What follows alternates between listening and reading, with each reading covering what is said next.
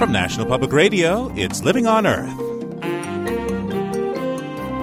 I'm Steve Curwood. Used to be the potato was the agricultural symbol of Idaho. No more. Milk is now the state's #1 farm product, and it's given local economies a much-needed shot in the arm. It's just incredible as you start adding up the businesses in this little town that are there because the dairies are here. It's a huge economic impact. But for some, prosperity has come with a price. The problem here is you've got just too many cows in one place. Factory farm dairy herds are coming in from heavily regulated states like California, and some folks don't like it. They're pollution shopping. They're looking for places where they can get away with contaminating the air and water, fouling the land, and running family farmers out of business. I mean, that's really what this is all about. The dairy dilemma in Idaho, this week on Living on Earth, coming up right after this.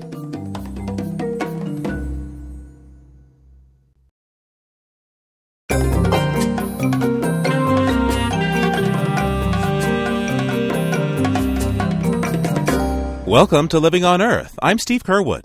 The Powder River flows north from Wyoming into the Yellowstone in Montana.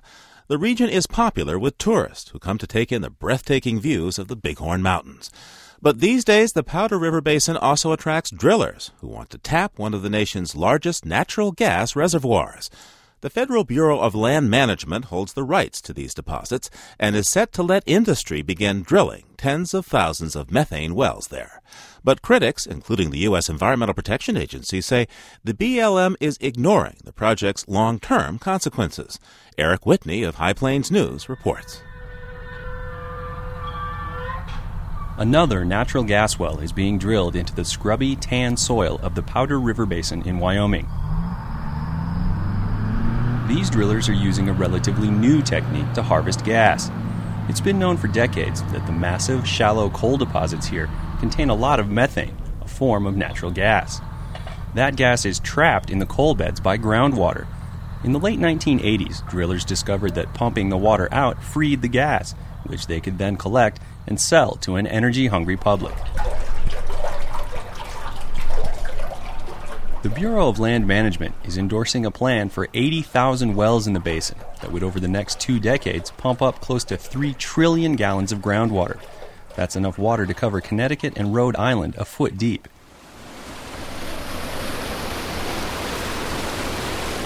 Roger Mugley is a farmer and feed processor near Miles City, Montana. He also runs this local irrigation system.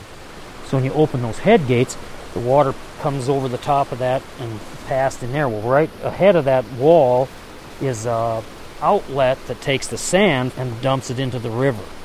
Irrigators like Mugley and environmentalists say the BLM doesn't know the long-term consequences of coalbed methane wells bringing so much water to the surface. And ironically, even in the middle of the worst drought in decades, farmers think disposing the excess water in local rivers and streams is dangerous. It's so laden with salts, sodium bicarbonate mainly, and that just does not work to irrigate crops. Pretty quick the soil will start to collapse, and then you don't grow anything. There's no water will get into it, no air, and therefore no plant growth whatsoever. At this point, just over 200 coalbed methane wells are discharging wastewater into one Montana river. If government plans for development go through, more than 18,000 wells would discharge into 3 more. Mugley thinks that would be the end of irrigated agriculture in this part of the state. He's already seeing changes in the soil he tills. You see the cracking as it dries out, the moisture evaporates and the salt isn't going to evaporate, so there you have it, it turns that white.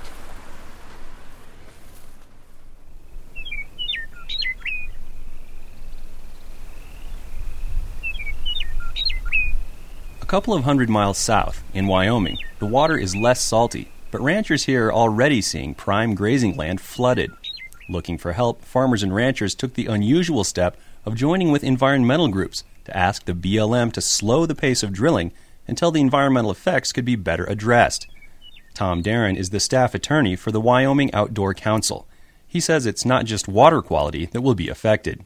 The wells in the Powder River Basin are going to require, in this 8 million acre area, 17,000 miles of new roads, 20,000 miles of pipelines, 5,300 miles of overhead power lines, The coalition told the BLM it wants water treatment made mandatory in sensitive watersheds. It's also calling for drilling techniques that would minimize impacts to the environment, ones endorsed by President Bush's own energy plan. But Darren says his group's input was ignored when the BLM released 2 environmental impact statements a couple of months ago. BLM can, study this if it wants, but if it does a poor study, then it really hasn't done its job. The Environmental Protection Agency agreed. The agency told the BLM that its environmental analyses of drilling projects on both the Montana and Wyoming sides of the basin are insufficient and make unsupportable conclusions. EPA urges BLM to do significantly more study and to rewrite its analyses. Gary Davis is the president of a local coal bed methane company. He says industry can be trusted to develop responsibly and feels that drillers are being held to an impossible standard.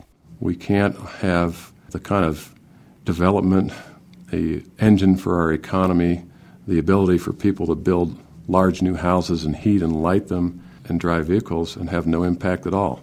As long as we're dependent on the fossil fuels for those things, there will be a price that we have to pay. But Wyoming Outdoor Council's Tom Darren says that unless BLM rewrites its environmental studies to be more realistic about development's price, it's leaving itself open to legal challenges. That's already happened. In April, a federal appeals board revoked 3 drilling leases issued by the BLM, saying the agency had failed to adequately study their impacts. They're sitting on a time bomb of when and at what point will someone come into federal court to try to invalidate their leases. The BLM says it's working with the EPA to address that agency's criticisms. But the BLM is under pressure to open new methane gas production here this fall. Industry is already complaining of delays, so a major rewrite of the environmental impact statements appears unlikely. Whether or not drilling in the Powder River Basin turns into a federal legal battle, what happens here will reverberate up and down the Rocky Mountains. Proposals to drill tens of thousands more similar wells are pending in New Mexico, Colorado, and Utah as well. For Living on Earth, I'm Eric Whitney in Gillette, Wyoming. You probably remember the eerily quiet and clear skies of September 11th. For 3 days following 9/11, all commercial air traffic in the United States was grounded, and except for military flights, the sky was free of airplane contrails. Contrails are those long, white, cloud-like plumes that jet engines leave behind. David Travis joins me. He's an atmospheric scientist at the University of Wisconsin-Whitewater who studies contrails and how they affect weather. As horrible as the events of September 11th were, they did give you a chance to check your contrail theories in the real world. It's not the way we wanted this opportunity to come about, obviously. And I was even a bit hesitant to get into it initially, but we figured this was the only time, we hope this will be the only time this sort of thing ever happens. And it's also a sort of a convenient coincidence for us that we had rather fast weather patterns across the country during those few days. We had periods of clear skies. September 11th, for instance, was really unusually clear. And then following September 11th, we had increase in cloud coverage and moisture on the 12th and the 13th across the east. And this allows us to take out the argument that changes in the temperature range were simply a function of the weather patterns occurring. There was no persistent one type of weather pattern, either completely sunny or completely cloudy for 3 days. And that really helped. Now, how did you use this aircraft shutdown to figure out how contrails affect our everyday weather patterns? Well, what we've been doing for the last 10 years or so is publishing a series of papers and doing a series of research projects and investigating the effects of contrails in a variety of ways. There have been studies that have done modeling types of analyses where we go and we look at contrails and try to predict what kind of effect they would have. We've also used a variety of other circumstantial evidence types of arguments to basically point out that we believe that jet contrails, especially as their coverage increases, could be affecting the temperature range, just like what natural clouds do. Basically, natural clouds during the daytime block out sunlight, and at night they trap the outgoing radiation, so they keep it cooler during the day and they keep it a little warmer at night. And we've been arguing for a while now that jet contrails are enhancing that effect. So what did you find when you looked at the weather records for those 3 days in September? Well, we first started looking at satellite imagery to confirm our suspicions that there was a notable decrease in cloud coverage, and we began initially studying that, but we decided to turn our attention more directly to the surface temperature observations, and we looked at about 4,000 weather stations around the United States, and we found immediately that we noticed an increase in the daytime temperature, most notably for those 3 days across the country, and a slight decrease in the nighttime temperature. So in essence, we did see that there was an unusual increase in the temperature range. And we compared that to see how unusual it really was, because of course we get random variations in weather patterns all the time, and it could have easily been explained by that. We found that indeed the temperature range was the largest during those 3 days than we'd seen in the past 30 years. Talk to me about some of the regional differences you must have seen. We speculated that if jet contrails were really having an impact, we would see these changes the greatest in places where aircraft coverage is most frequent, and specifically where contrails are most prevalent.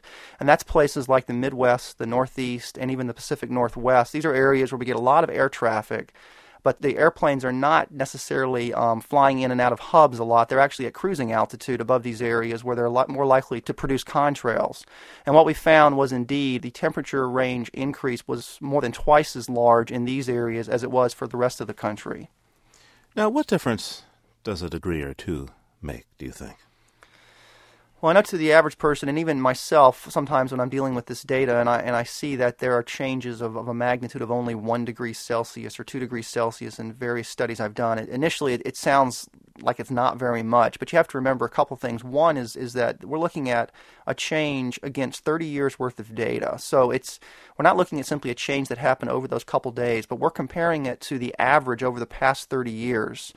And we're also looking across a very large expanse. We're looking across the entire United States. And so a 1 to 2 degrees Celsius change, which is basically the average of what we found in the temperature range, is actually quite substantial. And so if there are a variety of effects out there where we see reducing the temperature range as being a negative thing on natural ecosystems. If you look at a lot of the global warming modeling studies that have been done, and those that are predicting huge increases in global temperature and the ramifications that these increases are going to have on sea level rises and so on, most of them are projecting just a few degrees increase in Celsius. So we're not too far off in that effect. David Travis is an atmospheric scientist at the University of Wisconsin-Whitewater. Thanks for taking this time with us today. It's been my pleasure.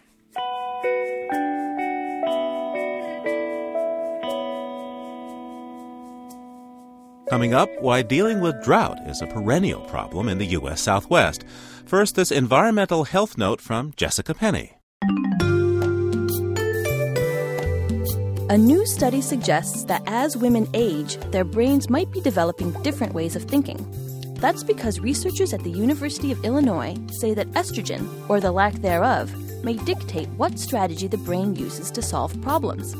The scientists took young female rats and removed their ovaries so they would produce no estrogen of their own. They gave half of these rats estrogen injections and left the others estrogen-free. Then they compared the two groups' abilities to find food in 2 different mazes. In maze 1, the food was always in the same place, but the rats started at different points in the maze each time, so they had to travel in different directions to find the reward. In maze 2, the food moved around, but the rats always had to make a right turn to find it. The rats with no estrogen did better in this maze, but the rats with estrogen were much better in the maze where the food was always in the same place. The scientists think the hormone may alter particular regions of the brain, giving an edge to some ways of problem solving while hindering others.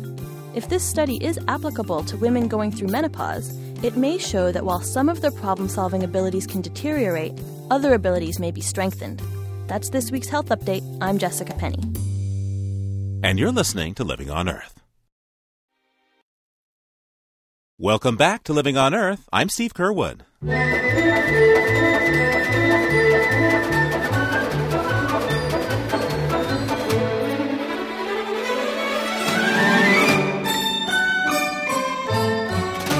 Summers are coming in, and that means yard sales are sprouting up like wild daisies along the roadside as all those extra widgets and knickknacks make their way out of dusty attics and onto freshly mowed lawns. If you go, make sure to take lots of water and towels to clean off potential buys. That advice comes from Jeffrey Hood, who's been bargain hunting for the past 13 years and has furnished his entire house with yard sale finds. My house has been described as a cross between an Egyptian temple and Pee-wee's Playhouse. It's a real mixture of things from various eras, but a lot of them are one-of-a-kind pieces, and they were just right on the side of the road. Mr. Hood says he found most of his collection at the world's longest yard sale. It's like my Christmas, you live for it all year long. That's right. Down south, come August 15th, there will be some 3,000 vendors offering treasures and trash along a 450-mile stretch of Highway 127 between Covington, Kentucky, and Gadsden, Alabama. There will be tents and tables packed with everything from tractors to church windows to brass beds. One year, there was even an entire row of used kitchen sinks. So go ahead, hit the road. And if you look long enough, veteran yard sailor Jeffrey Hood says you might find your own holy grail of hand-me-downs. Somebody is going to come across that one thing that's really, the masterpiece out there, just waiting to be found. So that's part of the allure. And for this week, that's the Living on Earth Almanac.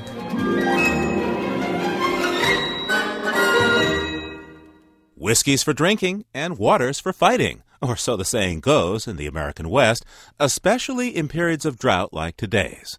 3 years of subnormal snow and rainfall in the Southwest have turned cities, states, and advocacy groups into bitter contenders, scrapping over a shrinking water supply. Ken Schulman has this report from New Mexico. Corky Herkenhoff rides on the back of a tractor as a worker seeds one of his fields.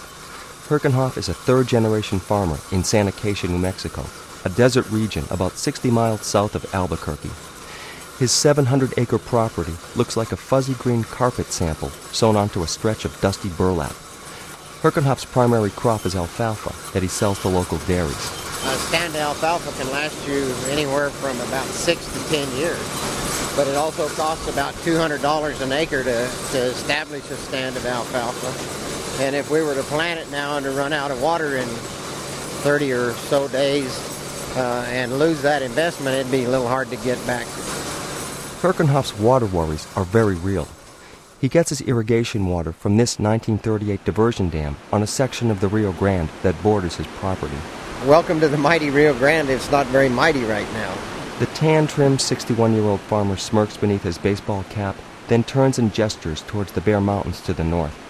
It's been a bad winter for skiers, he says, and that means a bad summer for farmers. Normally we'd have, at this time of the year, probably 3,000 cubic feet per second going by the dam here. Right now, I'd guess we've got less than 100. And as New Mexico water dwindles, the number of people using it continues to grow. There were fewer than 200,000 people living in New Mexico when Herkenhoff's ancestors moved to Santa Acacia at the turn of the 20th century. Today, the state counts nearly 2 million inhabitants. Right now, 85% of New Mexico's water goes to agriculture, but most New Mexicans don't farm these days. They live in cities like Santa Fe or in suburban developments, drawn by the climate, by cheap real estate, and by the abundant rainfalls of the 1980s and 90s. But take a walk along the Santa Fe River in downtown Santa Fe, where the only audible flow is the flow of traffic. Residents of the city are trying to conserve water by putting bricks in their toilets. They watch as their lawns turn from green to brown. Tom Turney is state engineer for New Mexico. He says that the current drought shouldn't come as a surprise to anyone. A lot of people thought there was just unlimited amounts of water. There was a lot of people that came here from out of the state, and they didn't realize that this state is basically a semi-arid state. Historians, geologists, and scientists will tell you that drought is a natural and recurring phenomenon in the Southwest. So, too, it appears, is migration. And there's evidence of this just 20 minutes south of Santa Fe. San Cristobal Pueblo is an abandoned settlement in the Galisteo Basin, just off the old Las Vegas highway. In the 13th century, a severe drought to the north drove the Tano Indians here. For the next 300 years, an unusually favorable climate allowed the Tano to plant corn. Then the rains failed. Today, San Cristobal Pueblo is little more than 3 unexcavated mounds straddling a dry arroyo. Rock faces on a nearby hill bear carved images of corn plants, farm animals, and the sacred Tano water serpent. Eric Blinman is an archaeologist with the Museum of New Mexico. He says these Tano petroglyphs were meant to bring rain. In one particularly almost poignant case, a corn plant has been carved into the rock face directly above a sandstone pool that collects and holds water after every rain and can hold water for weeks. Neither the Tano petroglyphs nor the Tano faith could keep the Galisteo waters from drying up. Weakened by drought and famine, the Tano were left exposed and vulnerable when the Spanish conquered the area in the 16th century. Blinman acknowledges that modern technologies, like dams and reservoirs, provide cities like Santa Fe a survival buffer that the Pueblo dwellers didn't have. But he worries that contemporary New Mexicans may be just as vulnerable to a period of extended drought as the Tano were. In fact, when you look at Santa Fe's history in a contemporary landscape, there was more stability laid out in front of us a millennium ago than there is in Santa Fe today. One thing the Tano didn't have to worry about were lawsuits. Courts in the Southwest are jammed with water litigation. Suits between farmers and municipalities. Suits between New Mexico and Texas. Suits between the United States and Mexico. And suits between environmental groups and the U.S. government. One of these suits, Minnow versus Martinez, could force New Mexico to release stored water to help preserve the endangered Rio Grande silvery minnow. If this happens, municipalities, industry, and especially agriculture will suffer. Stephen Farris is director of the Environmental Enforcement Division for the New Mexico Attorney General. He says water is the fastest lawsuit in the West right now. When I first became a water lawyer, nobody, even in Mexico, they didn't really know what it was. Now everybody knows what a water lawyer is, and seems like every lawyer claims to be one. But it's because of its increasing economic importance, I think. And that's come about because there's increasing demands, both human demands and environmental demands, but there's no more water. Back at Santa Acacia, Corky Herkenhoff operates a diesel-powered bale lifter, hoisting 8 bales of alfalfa hay onto a customer's flatbed truck. Like most farmers, Herkenhoff has senior water rights. When water is in short supply, these rights give him priority over other users. And he's not willing to give up those rights to anyone, for anything. For somebody to come and say, well, we're taking your water because we need it for the minnow or we need it through the municipalities, they can't do that in this state. And it would be no different than somebody coming up to you, Ken, and saying, we're going to take your car because we think we have a better use for it. But they can't do that. It's possible, but not very likely, that New Mexicans will have to choose between farming, fauna, and flushing.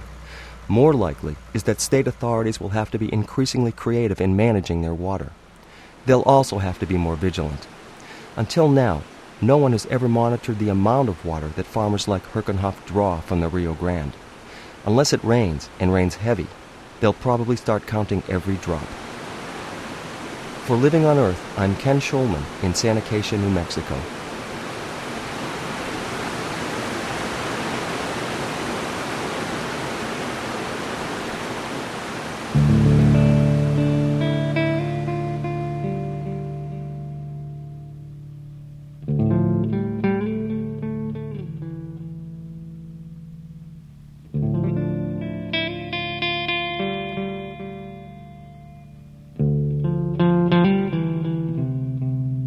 Many families with 12-year-olds are beset with finicky eaters, and so is our commentator, Cy Montgomery, although you might say her problem is of behemoth proportions. I have an embarrassing and, you might say, oxymoronic dilemma. I have a picky pig.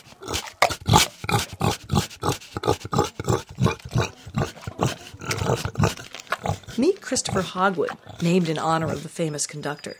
12 years ago, when I carried Christopher home from the piggery in a shoebox, he weighed 7 pounds. Today, he weighs 750 pounds, and a 750-pound pig eats as much as he can. Satisfying such an appetite is hard enough in normal times, but recently, Christopher's palate has gone particular. These days, he demands only the finest puff pastries, imported cheeses, and homemade pasta. It didn't used to be this way. Once, just like other pigs, Christopher Hogwood relished rotting pumpkins and green pepper innards. He He would plunge with abandon into heaps of deliquescing produce, delighting equally in spoiling bananas, decaying broccoli stems, carrot peelings, and melon rinds. When visitors would ask, "Can we bring anything?" I'd say, "Sure, you're garbage." But that was before the ice storm of 1998. Much has been written about the destruction wrought on northern New England by that mighty tempest. It knocked the electricity out for days in my little town. And the melting contents of Hancock, New Hampshire's best-stocked refrigerators and freezers made their way towards his sty. Day after day, the bounty mounted. Sure, we still got banana peels and celery stalks, but now people were bringing melting pints of Ben & Jerry's ice cream, raspberries and syrup, brie and camembert wrapped in phyllo dough, entire lasagnas, sourly chocolate cakes, slabs of smoked fish, and tubs of creme fraiche. Soon, Christopher Hogwood was in hog heaven, and before long, he was literally spoiled rotten. He had more pig junk food than he could eat. He knew it, and now everybody in the barnyard knows it too. The chickens, who he used to chase away from his food with a grunt and a swipe of his tusks, now freely forage his bowl for food scraps, like mushroom stems, once relished, now disdained. Formerly cherished cabbage heads are now tossed to the dog like toy balls. And when friends and neighbors drop off a bucket of old leek tops or a bushel of overripe corn, we don't have the heart to tell them it all goes straight to the compost heap now. Christopher Hogwood won't even look at corn husks anymore. These days, our picky pig prefers his corn buttered. So thank God for Fiddlehead's Cafe. Slops pickup. Oh, great, bagels. The gourmet eatery on Main Street saves their leftovers for Christopher, and I pick them up on their back porch. Daily, of course. It must be fresh. Lift the lid from one of their 5-gallon plastic slop buckets, and out wafts the scent of balsamic vinegar. Today, a homemade pasta salad with imported olives and cheeses, bathing in marinade, will grace our pig's plate. On Sunday afternoons, we get all the leftover pastries. Poppy seed and blueberry muffins, cinnamon rolls and lemon Danish. My husband and I go to weddings and receptions in town only to realize that our pig and we are eating off the same menu. Except for the pig, the presentation is slightly ajar. The spanakopita triangles are floating in the dip, and the strawberries are piled on top, perhaps capped with a stale bagel. But our picky porcine doesn't mind. He's made his desires known. We simply obey. And for that, he rewards us with the jolly and uplifting spectacle of behemoth greed satisfied. At least for now.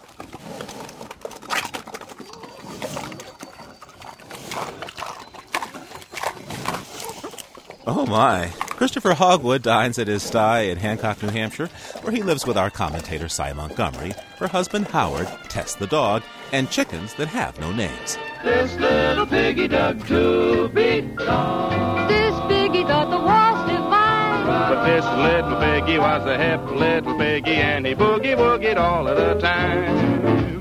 This little piggy was a hip little piggy, and he boogie-woogied all of the time.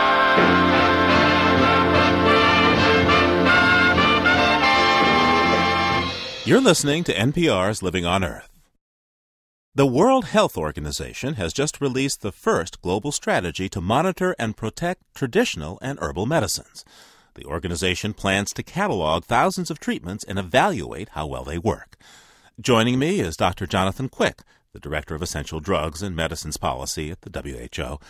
Dr. Quick, tell me, why the focus on traditional and herbal medicines now? It's really a response to the trend of this increasing use in herbal products. And then globalization has brought concerns about the heritage of traditional knowledge and medicinal plants, with some of the traditional healers growing old, and if they're not passing on their knowledge, it can be lost. As part of your strategy, as I understand it, you're going to catalog, you're going to compile information on these various traditional and herbal treatments. How do you go about evaluating the efficacy of these treatments? Well, for many of these treatments, there exists a long history, but there also exists quite a bit of published research, and it varies greatly. So where the data exists, we want to bring it together and make it available for people. Where the evidence doesn't exist, then we want to try to stimulate research. You've expressed some concern that traditional knowledge might be lost. How does the World Health Organization plan to respond to these concerns? One is on the medicinal plants themselves, developing good agricultural practices so that there are standards and guidelines on how to preserve the plants.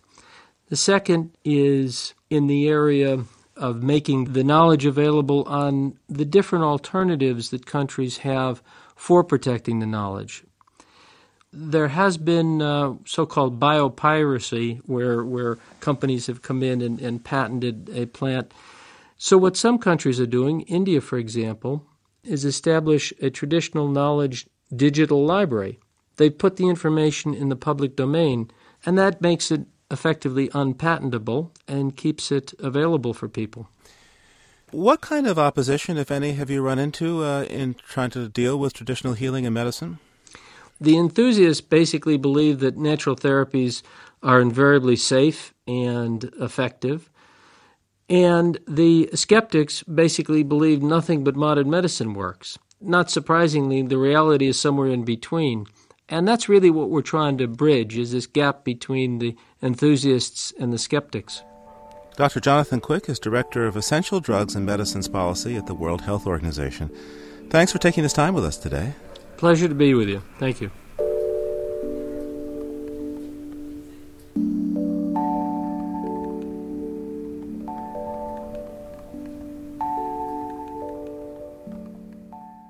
Just ahead, your letters. First, this environmental technology note from Cynthia Graber.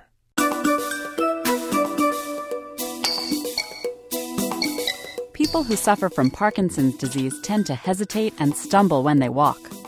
Now, a new virtual reality device may help them move more easily through their environment. Previous research revealed that Parkinson's patients walk better on tiled floors. That's because the sharp edges and lines are easy to see. Tiles also encourage patients to stretch their legs further and pick them up to reach the next block. So Dr. Yoram Baram at Israel's Technion University used this information to design a virtual tiled floor. He took a pair of eyeglasses and attached a tiny computer screen to the rim so that it hangs in front of one lens. A computer displays an image of a tiled floor to the screen. When a person takes a step, sensors in the glasses pick up the movement, and the virtual tiles on the screen move as if the person were actually walking along a real tiled floor. The virtual image is small enough that it doesn't impede the patient's overall vision. Dr. Baram conducted a study with 40 patients. He found that their speed and the length and stability of their stride improved by an average of 25 to 30%. That's this week's Technology Note. I'm Cynthia Graber.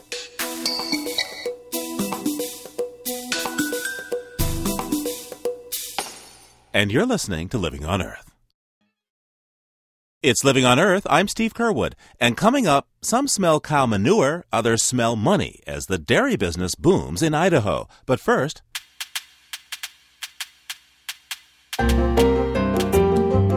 time for comments from you, our listeners.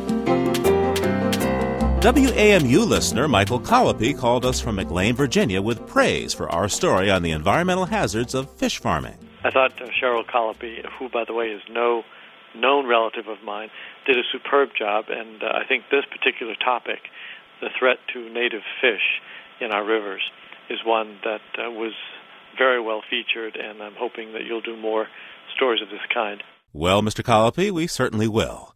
Bob Carty's Generation Next series about science influencing human evolution has been generating plenty of listener interest. Ike Sanderson hears Living on Earth on KLCC in Eugene, Oregon, and writes that he loves the series. I teach biology at a public school in Eugene and used the xenotransplantation episode as a focus during one day's activities. The piece stimulated a lot of thoughtful discussion, and kids had their preconceptions challenged. Great job. Many listeners appreciated our report about Germany's new laws governing living conditions for egg-laying hens. Maine Public Radio listener Bob Lodato praised Michael Muhlberger's report. He writes, "Your story was unbiased and objective. 2 reasons it's going to be effective at arming the average person's intellect for combating this very dark aspect of the animal food industry. I have always enjoyed your show, and now I am teeming with admiration and good wishes." Well, we'll take your kudos anytime on our listener line. The number is 800-218-9988. Our email address is letters@loe.org. And visit our webpage at www.loe.org. That's www.loe.org. Urban sprawl is often blamed for pushing the family farmer off the land. City folk move in, then suddenly realize their pastoral dreams don't jibe with how their noses respond to farm animals. Tempers flare, regulations multiply, and more times than not, farmers move on. Many dairy farmers have left California and come to the Magic Valley of southern Idaho. They hope there will be fewer headaches from neighbors in this sparsely populated patch of high desert. But as producer Guy Hand has found, attitude and size make all the difference when it comes to cows and people sharing the land. Dairyman Dean Swager remembers what it was like growing up in the Chino Valley, 40 miles east of L.A. You could count the cars that went by on 2 hands every day. But now anymore, it's very, very busy. There's a dairy every 1,000 yards. So our fence line bordered another dairy fence line, which had cows. The cows could touch each other between property lines. Hemmed in by development, Chino Valley dairymen found themselves trapped on a shrinking agricultural island. That part of California now contains the highest concentration of cattle in the world. And with that comes problems. Well, now they're putting all these new rules down, and nobody can comply, and it's getting very hard in order to get rid of your waste. You end up trucking it wherever you can find a place to put it. It's becoming very difficult. So Swager and his young family packed their bags and joined the dairy exodus to Idaho. In October of 2000, they settled in the Magic Valley. Despite the name, it's a dry, treeless plain that was passed on by early pioneers. Irrigation brought a smattering of small farms and ranches, but today it's still a place where Swager can count the cars that go by on 2 hands. But the dairymen who blazed the trail from L.A. to Idaho a decade ago are finding that their problems followed them to the Magic Valley. Former Californian Andrew Jarvis manages a dairy of about 2,400 animals just west of the small town of Buell. So when we first moved here 10 years ago, there wasn't a whole lot of real negative publicity against dairies, but it started about 2 years after we moved here. As the dairies in southern Idaho multiplied, people began complaining about odors, water pollution, traffic, glaring lights, and more. Just like California. It's a little bit frustrating. Seems like we're always in the corner getting knocked down, and it's unfortunate because everybody needs to eat. Like many transplanted dairymen, Jarvis thinks those complaining just don't understand what it takes to make food. But that's where the story gets complicated. Many Idahoans know all about what it takes to make food. My grandfather was a dairyman. My uncles are dairymen. Idaho native Marilyn Hoke, her husband, and a few neighbors are standing in her front yard just downwind from 2 newly transplanted California dairies. I grew up on a dairy. I'm not afraid of the smell of cow manure. But these new dairies aren't like anything she'd seen or smelled before. Not the 200 or 300 head operation she grew up with. These dairies contain well over 10,000 cows. She says they're factories, not dairies, and they've made the neighborhood unlivable. Marilyn's husband, Robert. The smell here sometimes, well, it used to be I'd sleep with my windows open at night. You can't anymore because you wake up in the middle of the night nauseated. Former neighbor Sina McKnight, who has since moved to get away from the dairies. We used to sit on the front porch step and watch the sunset go down. And we quit because we would just be swarmed by odors, flies, dust from the cows, dust from the traffic. I've actually come out of my house and gagged and turned around and went right back in because it's so bad. Neighbor Bob Lyman. People shouldn't have to live like this. After nearly 1,000 complaints were recorded in the summer and fall of 2001 on one dairy alone, Idaho's regulatory agencies began to take notice. The Idaho Department of Environmental Quality started measuring the amount of hydrogen sulfide emanating from local dairies. Tim Teeter is the air toxic program analyst for the agency. And at the levels that we're seeing, they would generally lead to eye irritation, throat irritation, coughing, difficulty breathing. If you have reactive airway disease, like for instance, if you're an asthmatic like I am, a lot of times if you have elevated levels of hydrogen sulfide, that can cause your asthma to worsen. Readings taken by the department at one dairy property line registered 33 times the hydrogen sulfide levels suggested as safe by a recent study. It's an interesting phenomenon that the complaints that we receive oftentimes come from people that lived in the areas for many, many years, that have been farmers and ranchers and come from farming and ranching communities. What's fueled this trend towards factory farming in southern Idaho is in part the very urban encroachment on family farms that we've all heard about. As property values rose in places like Chino, California, to $70,000 or $80,000 an acre, dairymen cashed out and moved to far cheaper, less regulated land. In Idaho, it's allowed them to build much larger dairies. So in the Magic Valley, it's not suburbia that's pushing hard against traditional rural life. It's this new, supersized agriculture.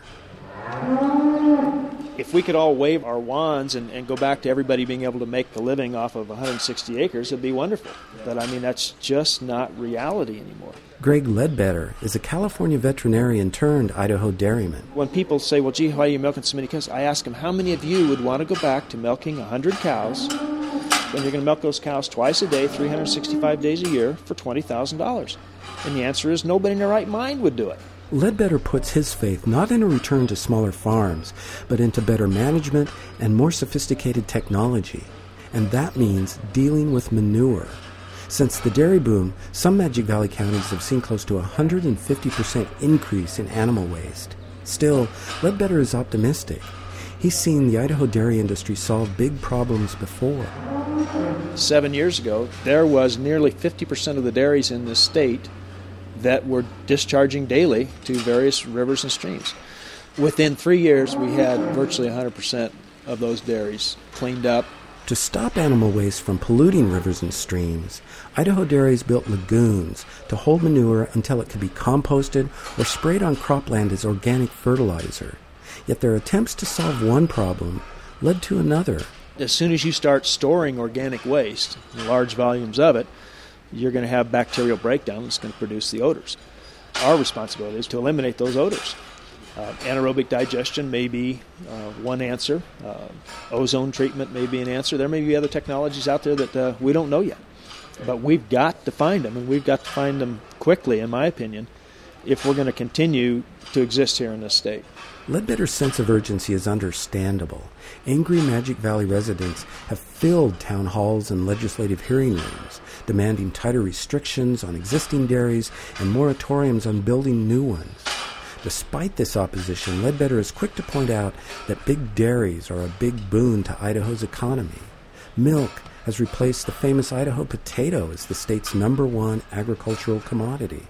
It's just incredible as you start adding up the businesses in this little town that are there because the dairies are here. It's a huge economic impact.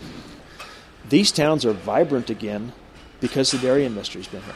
Yet a recent nationwide study of factory farms found they actually generate less state and local revenue per animal than do smaller operations. Bill Stolzfus sees other advantages in staying small. So how many head of cattle do you have here? There's about 85 milk cows, milking and dry. A dairyman who fled Pennsylvania's urban growth, Stolzfus didn't expand his dairy after settling in the Magic Valley. They all have names. And your milk cows have names? Oh, yeah. Everybody has a name, and they're all individuals. Stolzfus introduces me to his Holsteins. Well, the first one is Bobby, and the second one's Sassy, and the third one's Muffin. Because he has a small herd and lets them graze on pasture in the summer, he has few waste problems. And he doesn't push his cows to the limits of production like big operators. As a result, they live far longer than the average of 3 or 4 years for cows in the mega dairies. This cow is Mindy is her name. She's 12 years old right now, and in a few months she'll go over 300,000 pounds of milk lifetime. And still working away. Despite, or maybe because of his close relationship to his cows, Bill makes a comfortable living. and he's had no complaints from neighbors about odors or anything else. I think we have an efficiency that some of the big operations can't match as far as our individual attention to details.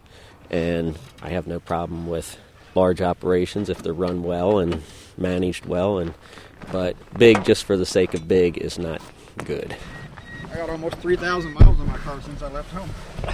Ken Midkiff does have a problem with large agricultural operations. The problem here is you've got just too many cows in one place. He's the Sierra Club's national expert on factory farms. He's seen manure lagoons and other agricultural fixes fail all over the country, flooding into rivers and wetlands, seeping into groundwater.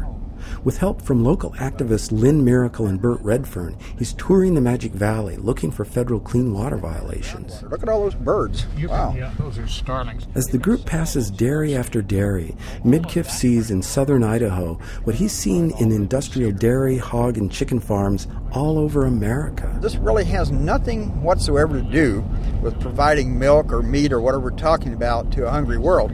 What this is about is market control. It's the attempts of a few big companies to control the meat, milk, and egg markets. Midkiff sees a very different story here than one of displaced farmers merely escaping urban sprawl.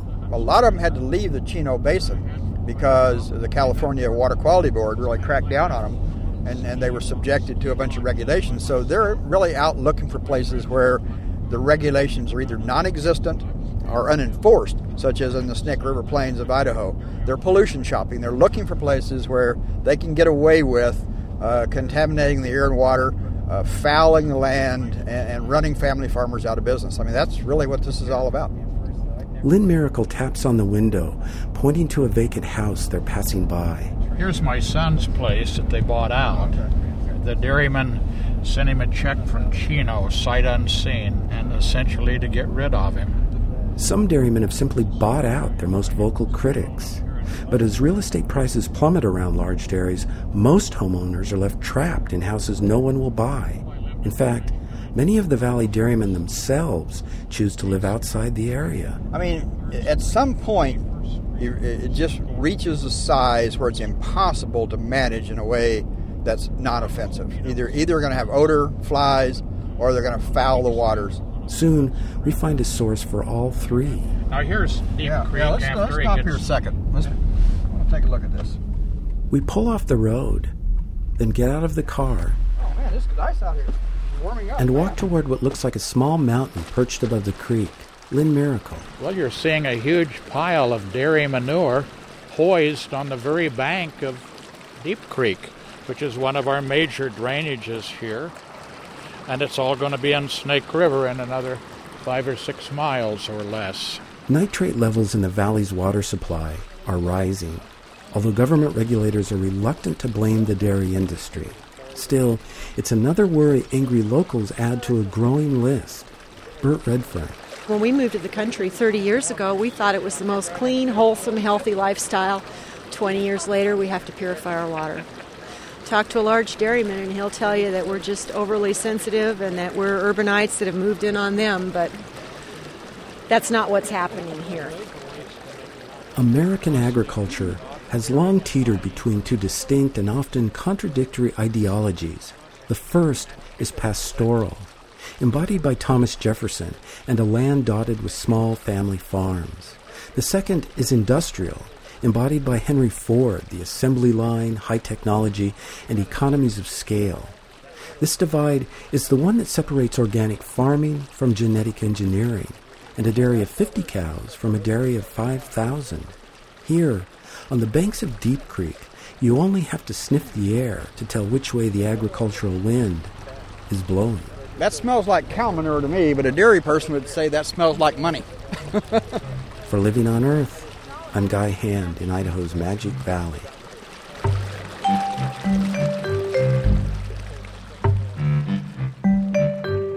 And for this week, that's Living on Earth. Next week, the Cyborg Society. Many futurists say computers and technology will someday be able to outthink and outperform humans. So some scientists are trying to stay a step ahead by slowly turning the body into a machine, using chip implants and high-tech mechanical parts. I don't want to be a human anymore. I would like to be a cyborg. I would like to have extra capabilities, and the research we're doing is pushing in that direction, upgrading humanity. It's the marriage of man and machine when our series Generation Next, Remaking the Human Race, continues next week on Living on Earth.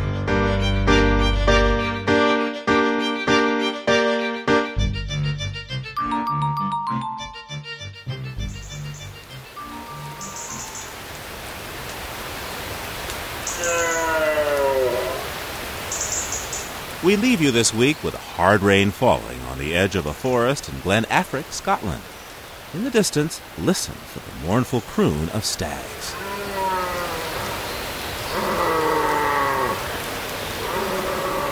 It's an appropriate sound for this early October recording by Chris Watson entitled The Forest Path.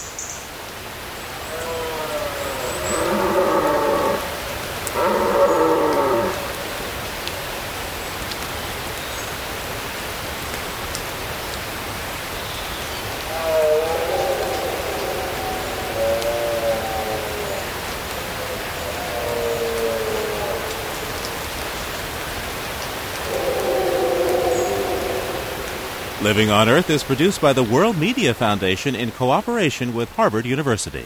You can find us at www.loe.org. Our staff includes Anna Solomon Greenbaum, Maggie Villiger, Jennifer Chu, and Al Avery, along with Peter Shaw, Leah Brown, Susan Shepard, Carly Ferguson, and Mylisa Muniz. Special thanks to Ernie Silver. We had help this week from Rachel Gershik, and bid a fond farewell and bon voyage to our globe-trotting intern, Jessica Fenn. Thanks, Jessie. Allison Dean composed our themes. Environmental sound art courtesy of Earth Here. Our technical director is Dennis Foley. Ingrid Lobet heads our Western Bureau. Diane Toomey is our science editor. Eileen Belinsky is our senior editor. And Chris Ballman is the senior producer of Living on Earth. I'm Steve Curwood, executive producer. Thanks for listening. Funding for Living on Earth comes from the World Media Foundation Environmental Information Fund. Major contributors include the William and Flora Hewlett Foundation for coverage of Western issues, the National Science Foundation supporting environmental education, and the Corporation for Public Broadcasting, supporting the Living on Earth network, Living on Earth's expanded Internet service. This is NPR, National Public Radio.